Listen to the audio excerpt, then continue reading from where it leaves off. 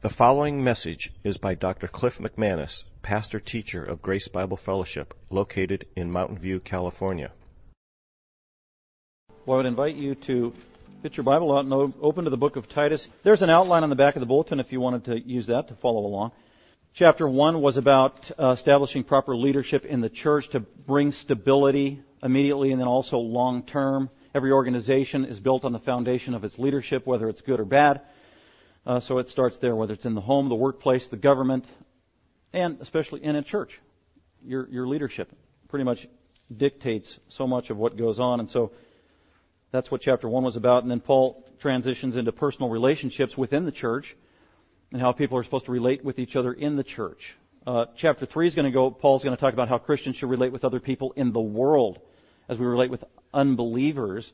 Chapter 2, the focus was on how we should relate with other fellow believers, especially in the local assembly. And he broke that down by age demographic for the most part, and everybody here falls under an age demographic. So if you've been with us in the series on Titus, and if I were to ask you a pop quiz question, and you had to answer it not out loud, but just on a little piece of paper, and in a distilled, short summary, one-sentence bullet point, based on your demographic, what was Paul's main concern, imperative, or command for you as a Christian, and primarily based on your age? So if you're an older man, Paul had a main point he wanted you to be focusing on. There's a lot of other things to focus on, but he did prioritize it. I know it was several weeks ago, so we probably forgot. Oh yeah, that's what I'm supposed to be doing. What about you older women in the church? What was the priority, if you had to summarize it in one bullet point, that Paul was trying to communicate to you through the Holy Spirit? You wrote it down, you wrote it on the back of your hand, you put it on the mirror at home so you wouldn't forget it, you put it on the windshield of your car so that when you're driving, no, that's probably not a good idea. But you're remembering that because it's a priority. What about you younger women? Do you remember what your main priority was? What about you younger men? What was your main priority that Paul commanded you? It's easy to forget, isn't it? So that's why we need these reminders. And then what about you employees? How'd you do last week, by the way? If you have a job, how did you do last week if you heard the sermon last week? With your boss, your attitude towards your job, as an employee, in light of Scripture, if you profess to be a Christian. And you had to give yourself a grade, A, B, C, D, F, Z. You don't need to tell me that's between you and God and your boss. But anyway, just a good reminder. So that's a summary of Titus chapter 2. And so now we come to the conclusion of Titus chapter 2, wrapping up the imperatives of these relationships. To answer the questions for you, in bullet point form, here are the answers of the imperatives, the priorities. If you're older men, Paul said, you need to focus on being a stable example in the church. Just a rock-solid, stable example in the church. If you're an older woman, you need to focus on being a model of how to control your thought life and your mouth. Especially for the younger women in the church. That was Paul's point of emphasis in the past. If you're a younger woman, a good way to summarize it is that you need to get under the mentorship, discipleship of older godly women in the church. That's the priority. And then those older godly women help you with all those other commands and imperatives that Paul delineated there. If you're a young man, what was your main imperative if you had to summarize it? Well, based on what Paul wrote, I would say this. The main imperative and command was, if you're a young man, you need to learn to control your thoughts. You need to control your thought life. If you're a young man, you're probably saying, amen. I can relate to that. And then if you're a worker or employee, as I am, we need to focus on submitting to and respecting our boss and authorities. So that's just a quick summary of the content of Titus chapter 2. So Titus chapter 2 really is a whole bunch of commands and imperatives. Do this, do this, do this, do this, do this. Don't do this. Stop doing that. Refrain from doing that. Do you know some people don't like being told what to do? As a matter of fact, being told what to do, especially when we're being commanded to do something that actually is easy for in our nature to do, when we're getting commands, it kind of goes against human nature to be told what to do all the time and be corrected. But the New Testament is filled, especially Paul's epistles, are filled with these imperatives and commands and expectations and obligations of being a Christian. And so now, the summary in Titus chapter 2, Paul wants to wrap up all these imperatives and commands and obligations and set the proper foundation of how we're actually supposed to pull all this off, because it's hard to do all these things on a regular basis that Paul is asking us to do. Young men, control your thoughts. Yeah, that's easy for you to say, Paul. And it's present tense. Continually and always as a pattern of life, can protect and guard your mind. It's like, wow, that is not easy to do on a regular ongoing basis. It is hard. We live in a fallen world. I have sin living in me. There's a civil war in my heart, according to Romans 7:14 through 25. In every Christian's heart and soul, there's a civil war, and you're faced and confronted with it every single day. So it is not easy to fulfill all these imperatives that came down from on high, from God Almighty, through the conduit of the Apostle Paul to us, sitting in the pews. How do we do this? This is a battle. The Christian life is a battle. The Christian life is hard. Wow, I didn't get an amen on that. But anyway, well, how do we pull this off? Well, the answer is in 11 through 15.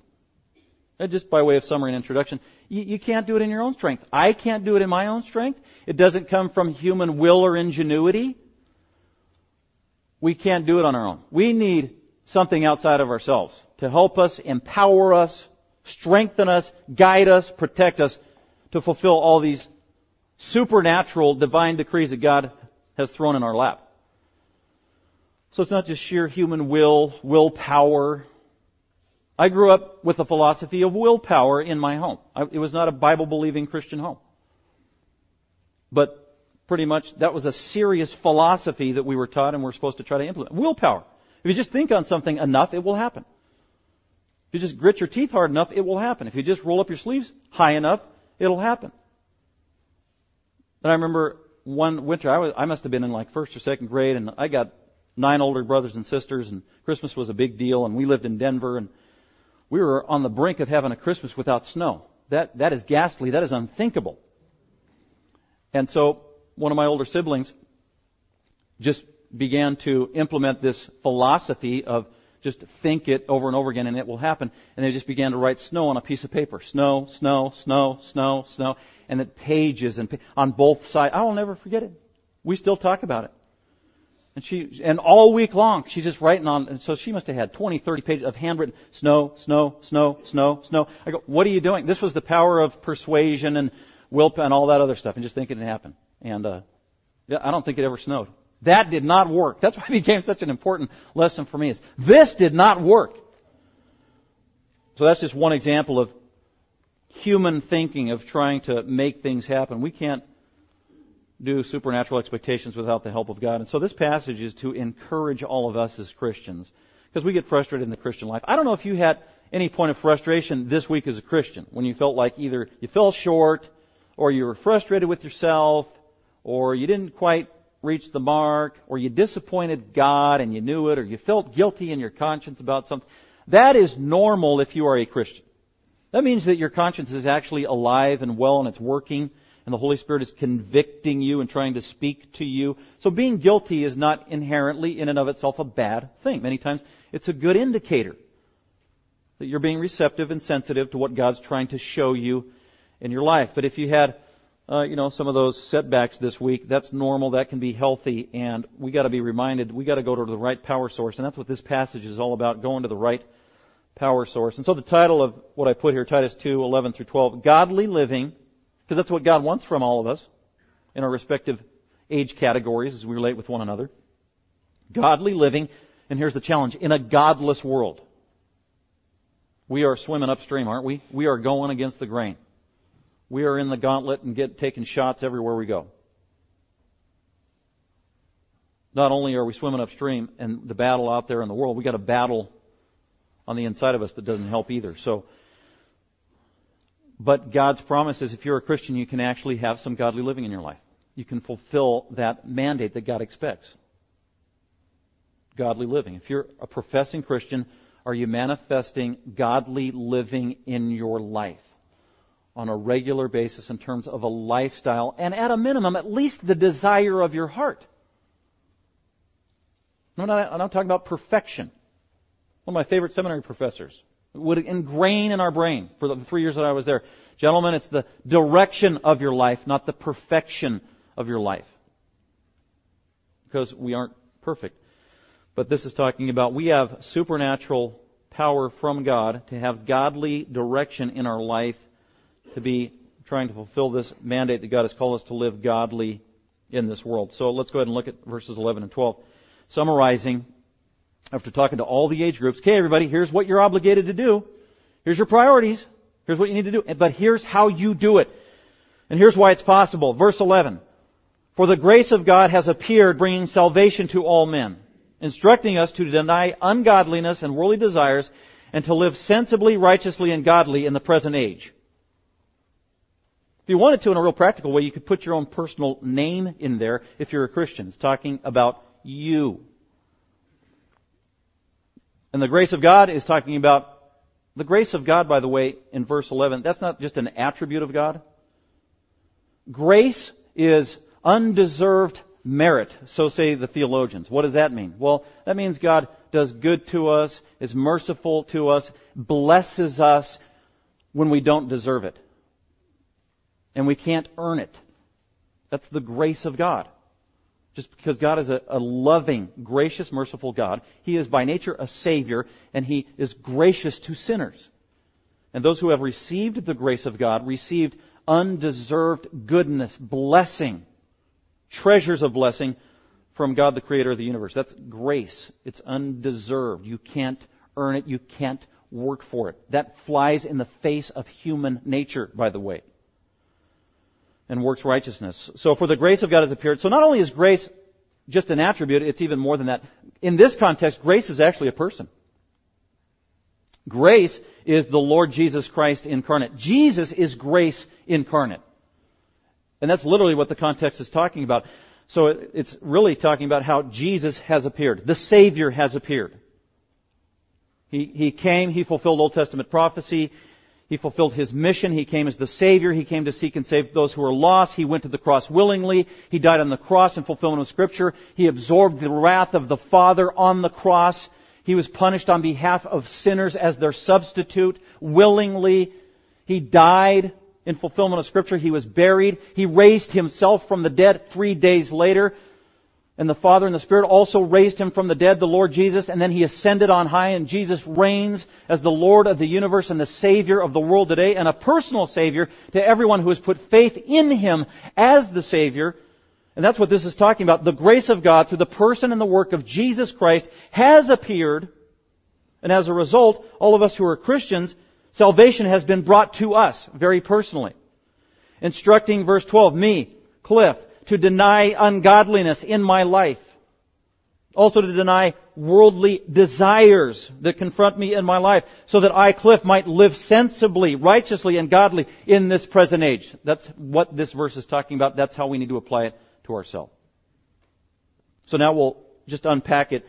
And I took these two verses and just wrapped them around three pertinent questions that'll help us understand better these two verses. And the first question is, what is the power for godly living? What is the power?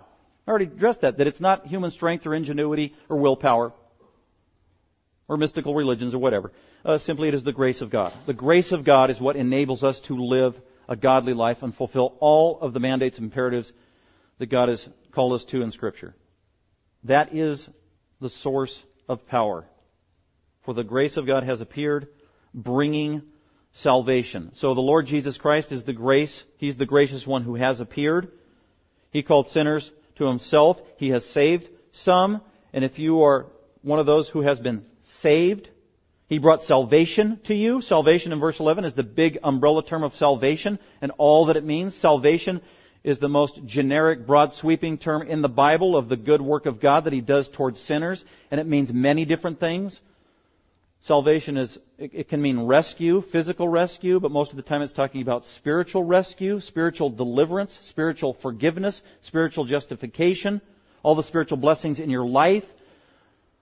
That's all salvation. We've been saved from our sin that condemns us to hell for all eternity, that condemns us to eternal death. We've been saved from the devil. We've been saved from the fear of death. We've been saved from this godless world. That's salvation. Big, broad term. And in that act of salvation, God has given us all kinds of wonderful blessings and gifts. The moment you got saved as a Christian, you were given the gift of the Holy Spirit who lives in you. If you're a Christian, you have the Spirit of God living in you. It's one of the greatest gifts we have. And really, that's our resident resource of power to live the Christian life, is the Spirit of God who lives in me. So I'm called and obligated to do all this stuff, and I think, well, in and of myself, I can't do that. Well, that's true, you can't. I can't. But the Spirit of God who lives in you and who lives in me can enable us to actually fulfill these supernatural commands. It's the Spirit of God living in us.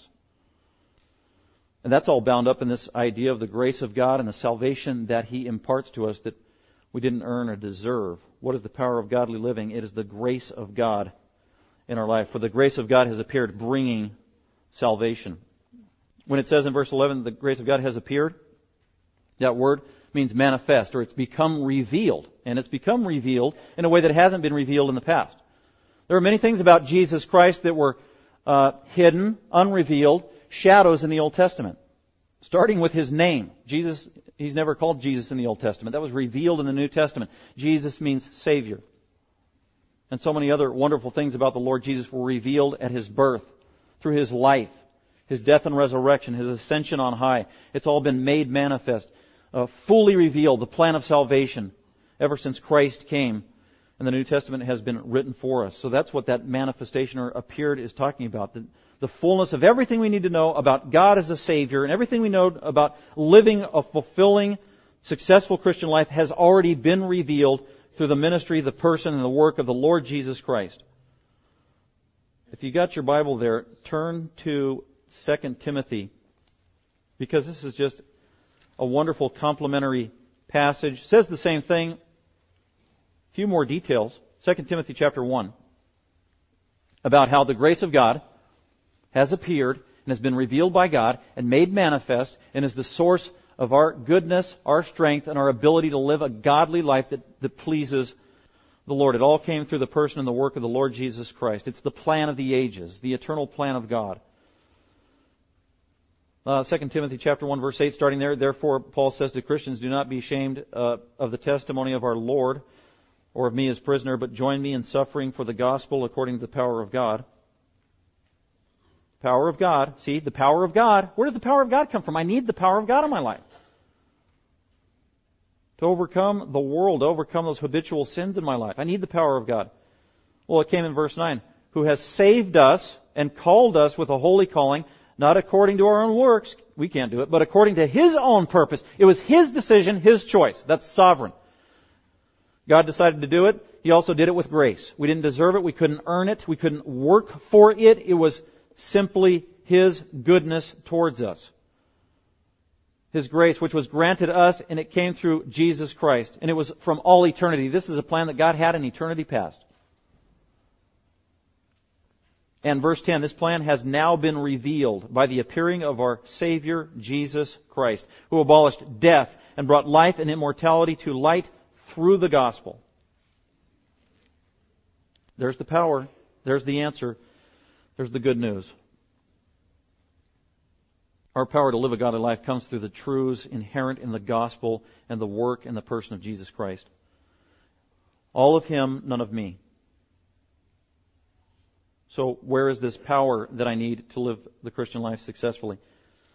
It's in the person of Christ, knowing Him, the blessings He's given me, salvation, forgiveness of sin, the indwelling Holy Spirit, the supernatural gift of prayer, the Bible, the Word of God, which tells me God's thoughts. And before we go on to point 2, look at Philippians. If you flip back a few books from Titus, Galatians, Ephesians, Philippians.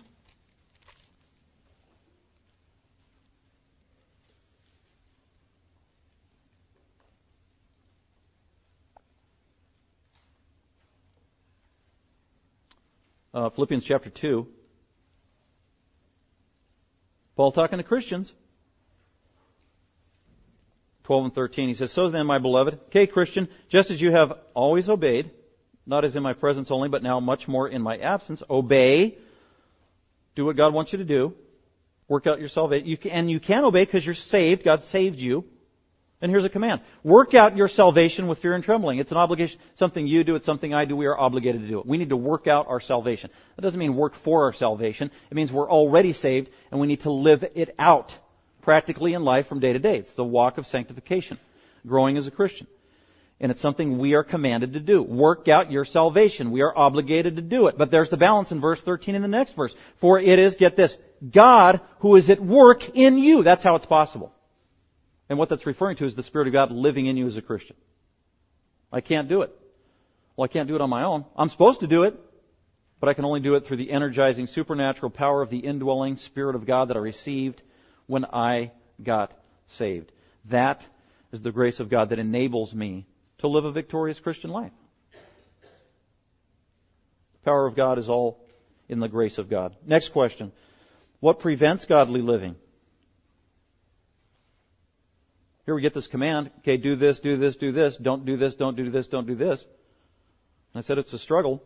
And there are specific things that trip us up. There are specific things that undermine us. There are specific landmines we're supposed to be looking out for and avoiding. And Paul gives us some of those very specific things we're supposed to pursue to fulfill this and also to avoid. So that's question number 2. What prevents godly living? Well, it's ungodly behaviors and desires. Ungodly behaviors and ungodly desires. It's really that simple. For the grace of God has appeared, bringing salvation to all men. By the way, when it says bringing salvation to all men, that doesn't mean that every person ever born will be saved. It just means generally that Jesus Christ is the Savior of the world, and anyone who puts their faith in Him will be saved regardless of what nationality you are, what ethnicity you are, whatever your economic status is, whether you're male or female, an adult or a child. All men is just a universal call that Jesus is the Savior towards all of humanity. He has no partiality. He doesn't just favor the Jews or men or whatever it is. Salvation is available to anybody who would put their faith in the gospel. So that's what all men means. For the grace of God has appeared, bringing salvation to all men. Verse 12, instructing, present tense, instructing us as Christians to do the following. To deny ungodliness and worldly desires. So what prevents godly living? Well, according to verse 12, ungodliness causes us to stumble. It impedes us. And wrong desires. These are wrong actions and wrong desires. Wrong actions, wrong attitudes. Wrong actions, wrong aspirations. That's what we really need to focus on. So in verse 12, instructing us to deny ungodliness. What is instructing us in verse 12? What is instructing us, teaching us, discipling us, prompting us, convicting us, helping us, directing us? That's what that means. Something is directing us. What is instructing us in a regular, ongoing basis to put away ungodliness and wrong desires? What is that? Well, it's the grace of God. Well, what is the grace of God? How does the grace of God instruct us? Well, we talked about the grace of God is Jesus Christ, knowing Him through the gospel. And specifically, it's the Spirit of God that lives in the Christian. So literally, that's how you could think of it. The Spirit of God who lives in you as a Christian, one of His roles in an ongoing manner is to instruct us, help us deny ungodliness in our life, and also to deny, reject, watch out for, refrain from ungodly desires. We are dependent upon the Holy Spirit. He is the great teacher. He is our helper. So I believe that's what verse 12 is referring to. This grace of God given to us in salvation through the ongoing work of the Holy Spirit as He uses the Word of God in our life. He is instructing us and teaching us to make a priority of denying ungodliness and worldly desires. Ungodliness, it's a common word in the New Testament. It just means a lack of reverence and fear of God. A lack of reverence and fear of God. And when you don't have a legitimate, healthy fear of God, the Creator and Judge, and you just abandon that and abandon your conscience, then you will indulge in all kinds of evil, wicked, immoral behavior. And that's what ungodliness is. It's abandoning a fear, a healthy fear and reverence for God. Some people have a flippant attitude towards God. That's kind of the same thing. That's not a healthy fear of God. Oh, I believe in God. 97% of Americans they believe in God. Yippee! Well, not really yippee. Because a large majority have the wrong view of God. And they don't have a reverence and a fear for God, Creator, Savior, Judge. That's what that word is talking about. As a matter of fact, in that same verse, the word ungodliness and the word godly, it's the same Greek word. It just has different prepositions and prefixes on the beginning of the word. No fear of God and a healthy fear of God. It's the difference between ungodliness and godliness and how we live. And also the byproduct of that is our actions. If you don't have a healthy, reverent, legitimate fear of who God is, what He requires, then your actions will follow suit. And I just want to give you one example of this lack of a proper fear of God and how it manifests itself in ungodly actions. Look at Romans chapter 3. Flip back several books just after the Gospels. In Romans chapter 3, I want you to look at verse 18. Paul's talking about unbelievers. This is true of anybody this is true of Christians before they got saved. So, this was my biography for 19 years before I got saved. This was your biography before you got saved. This is the biography of anybody who's not a Christian right now. This is God's diagnosis. They may not manifest all these characteristics in the same way. Some of them may be hidden and done in secret and also just maybe done in their heart.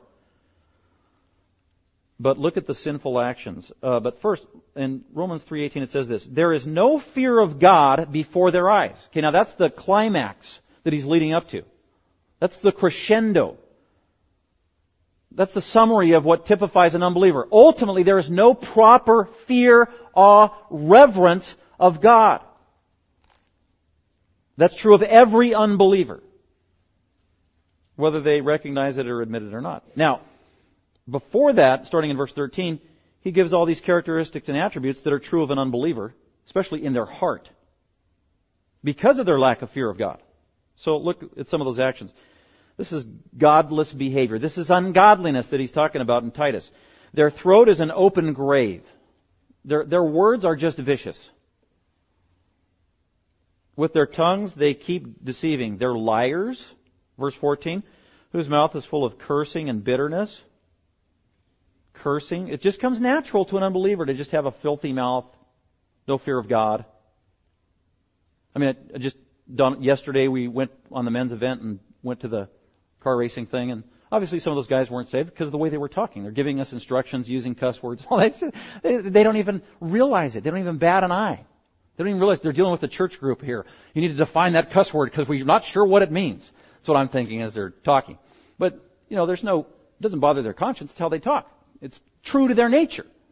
And that's what he's saying here. It's an unredeemed nature. This is how they speak. This is how they think. Their mouths are full of cursing and bitterness. Their feet are swift to shed blood. Destruction and misery are in their path, and the path of peace they have not known. They're not into being peacemakers. Why? Why are they like this? Verse 18 tells you why they have no fear of God. So going back to Titus. The word ungodliness talks about a healthy fear, and that will reflect in our actions. And then the other thing that we're supposed to be denying in our life is ungodly actions cultivated through a proper fear of God. So we focus on our actions, denying ungodly actions, and we're also supposed to be denying worldly desires.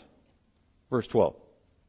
The Holy Spirit is instructing us continually and telling us, reminding us, prompting us, convicting us. McManus, you are supposed to be denying worldly desires, illegitimate desires. The word for desire there is not inherently always evil. That word occurs throughout the New Testament. Epithumia. Thumos is desire. Epi means a very intense desire. We can have very intense, legitimate, good, godly desires. But it's defined as worldly desires. Wicked, wrong, evil desires. We're supposed to avoid those. Not just avoid them, it says deny. It's a very strong word in verse 12 for the word deny. It's used 31 times in the New Testament. It is something that we do. It is not a passive action. It is an active action. It's something we pursue. It's something we are responsible for. We need to deliberately take a stand against these things. We need to know the enemy. Prepare ahead of time. Preventative measures. Deny it. Think of Luke 9:23. Jesus said, if anybody wants to come after me, he must what? Deny himself. Deny yourself. Deny yourself, take up your cross and follow Christ. Deny, deny, deny. That is a discipline of the Christian life. It should be. Denying ourselves. And specifically, not denying ourselves of good things that God wants to bless us with, denying ourselves of worldly desires, illegitimate things. We're confronted with those all the time. We just have desires as human beings. God made us that way. And then what the problem is because of our sin, even legitimate things become illegitimate desires. Food is a good thing. Food is a blessing. God wants us to enjoy food. According to the book of Timothy and so many other verses, food is great. It's a gift from God. But because of our sin, we can abuse that desire for food, can't we? From eating too much of it, eating the wrong thing, drinking too much alcohol and getting drunk, which is a sin. So that's an example of an illegitimate desire or a worldly desire that we need to deny. So food. Another way to translate the word desire is also lust. Lust. So these are some illegitimate lusts and desires that are common in all of our lives that we need to deny. We need to be deliberate about, proactive about, always on guard about, asking God's help in this regard and accountability from others to refrain from pursuing these desires that come so naturally often to us as sinners. How about this? Lust and desire for power. Very common. Lust and desire for popularity, for recognition, for prestige, for positions of authority, for attention. Just attention. I want my name called in class. I want my name called over the microphone. I want my name in the newspaper.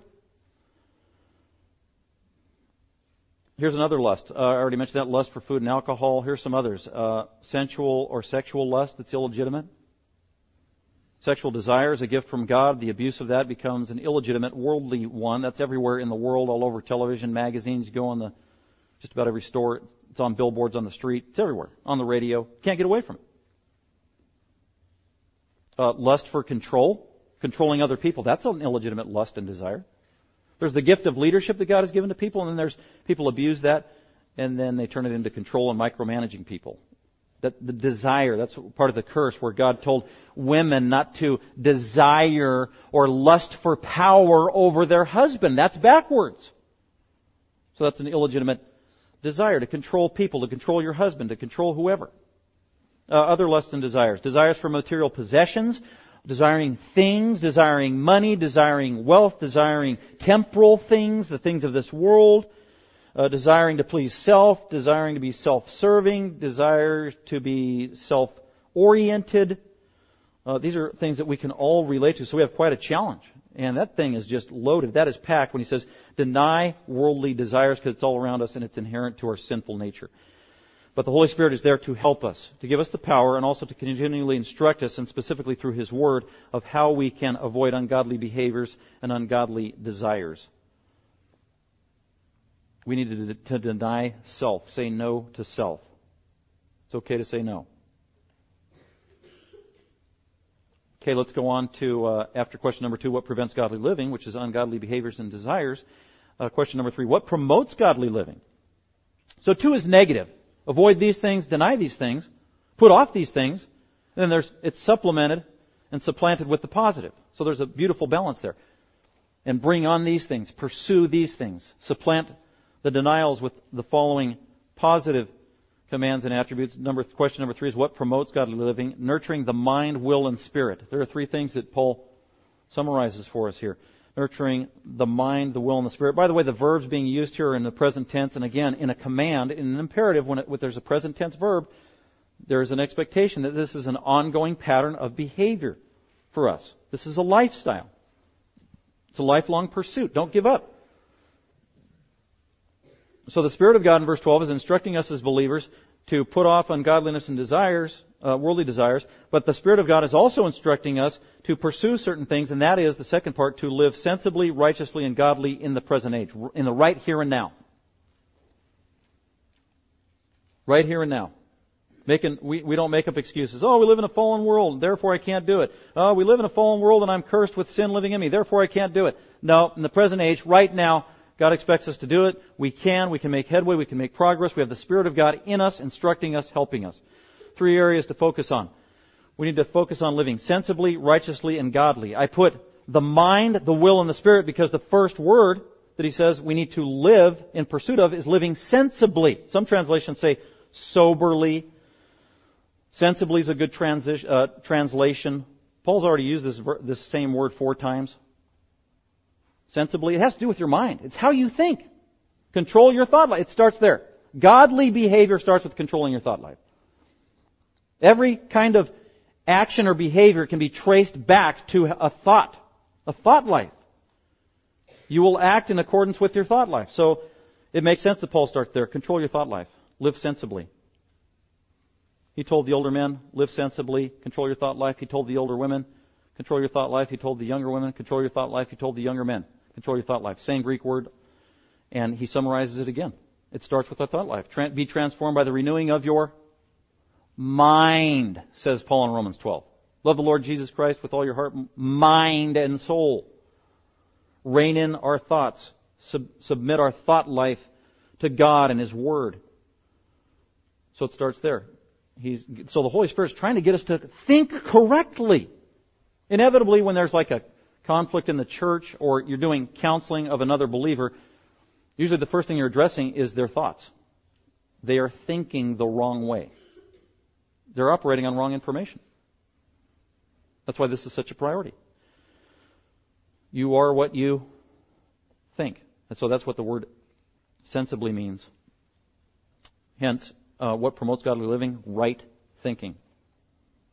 We need to nurture the mind.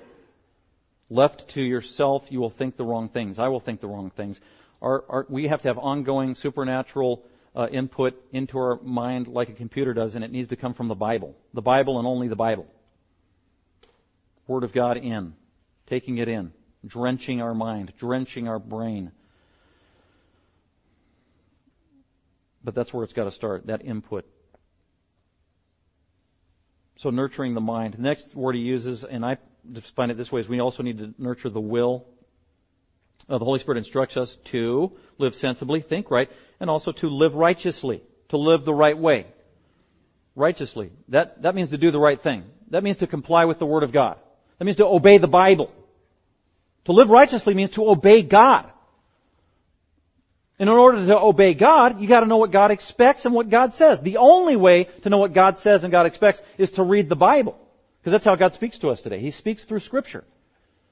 In Moses' day, He spoke through Scripture, and at times to Moses, He spoke face to face through a prophecy, a dream, a revelation, an angel, audibly, if you will. God does not do that today. That's what He told us in the book of Hebrews. He speaks to us through His Son as given through His Word. So if we want to live right or righteously, we've got to go to God's Word, which tells us how to live right. It's really that simple. Sounds passé. It sounds like a religious platitude. Oh, the Bible. Just read the Bible, take in the Bible, obey the Bible. Is that what you're saying, Pastor? Yeah, that's what I'm saying because that's what the Bible says. Live sensibly, live righteously, living rightly in accordance and conformity with the will of God, which is revealed in Scripture. And the emphasis in the word righteously in this passage right here, and in many other passages by Paul, righteously, is how we live towards others. We're living right in how we interact with other people. So the first one, sensibly, has to do with our mind and our own personal discipline towards us. This has to do righteously with how we interact with other people. The emphasis on our actions. And the Holy Spirit's trying to help us to do that. And then that third word he gives us of what promotes godly living? Well, nurturing the Spirit. So it's nurturing my own private thought life. It's nurturing my own life and how I live righteously based on my understanding of the Word of God as I relate to other people. So it's other-oriented. And then the last one, and appropriately so, focuses on my relationship with God. And that's the word godly. What promotes godly living? Nurturing the Spirit. Nurturing your devotional life. Nurturing your personal relationship with Almighty God. It's talking about nurturing a close walk with God on a very personal and intimate level. When was the last time you just talked to God the Father as your Father? Intimately, quietly in your own heart, thanking Him for the day, thanking Him for the latest blessing, running to Him for a need that you had. Father, help me. Not ignoring Him. Also talking that same way, very personally and intimately to Jesus. Lord, like you would your best friend. When was the last time you sent a text to Jesus? Well, I guess you can't do that. Well, anyway. That's how we communicate today. Texting, emailing, texting. How are we doing with nurturing this very personal, intimate, supernatural walk and devotion with God that's just between you and the Creator and Savior of the universe? That's what that word means. Godly. So this is Godward.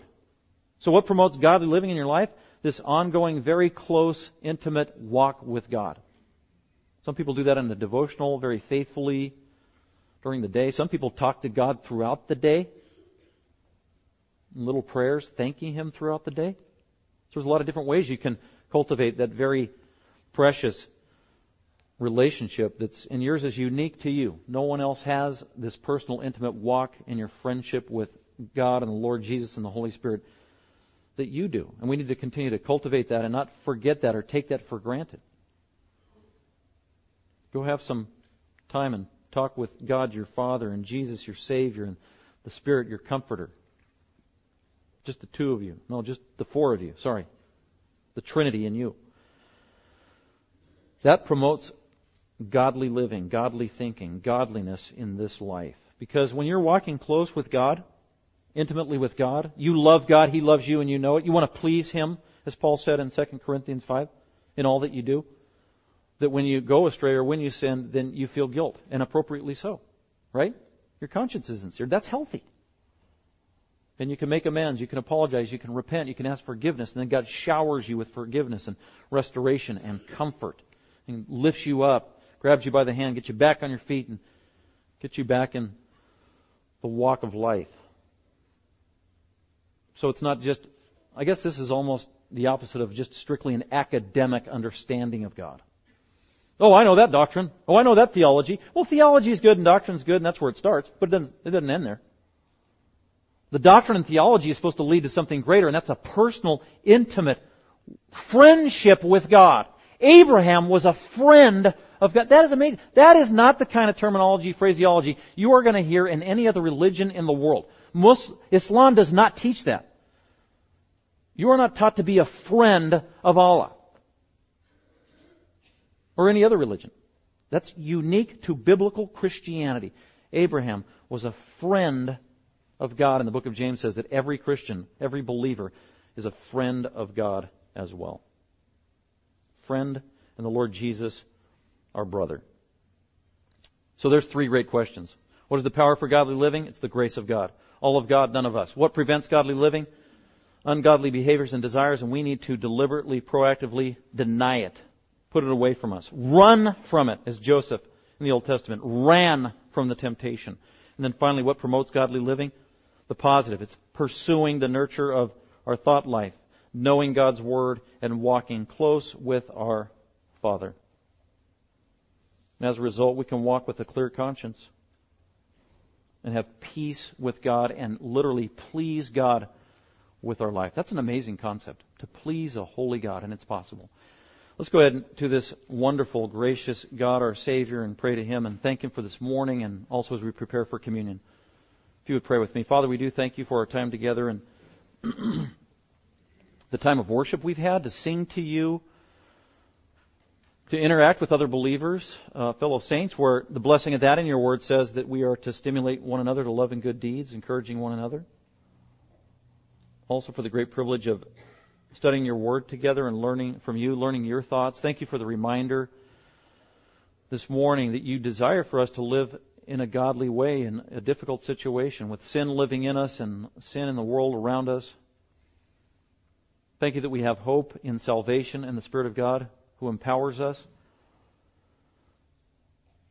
God, help us to walk closer with You in an intimate way that we wouldn't be distracted by so many things that so easily entangle us and get our mind and our focus off You. And God, help us to not be self-focused, but to be other-oriented and primarily focused on You, keeping our gaze on the Lord Jesus Christ, His beauty, His glory, and the goodness and grace You've extended to us as a gracious Father. We thank You so much for that. We just pray You would fill our hearts with thanksgiving, adoration as a result, and we pray all of this that You might be glorified in it. In Christ's name, amen. Thank you for listening. Dr. McManus is an author, seminary professor, and pastor-teacher of Grace Bible Fellowship. For more information about Dr. McManus, other messages, or resources, please visit gbfsv.org or call us at 650-630-0009.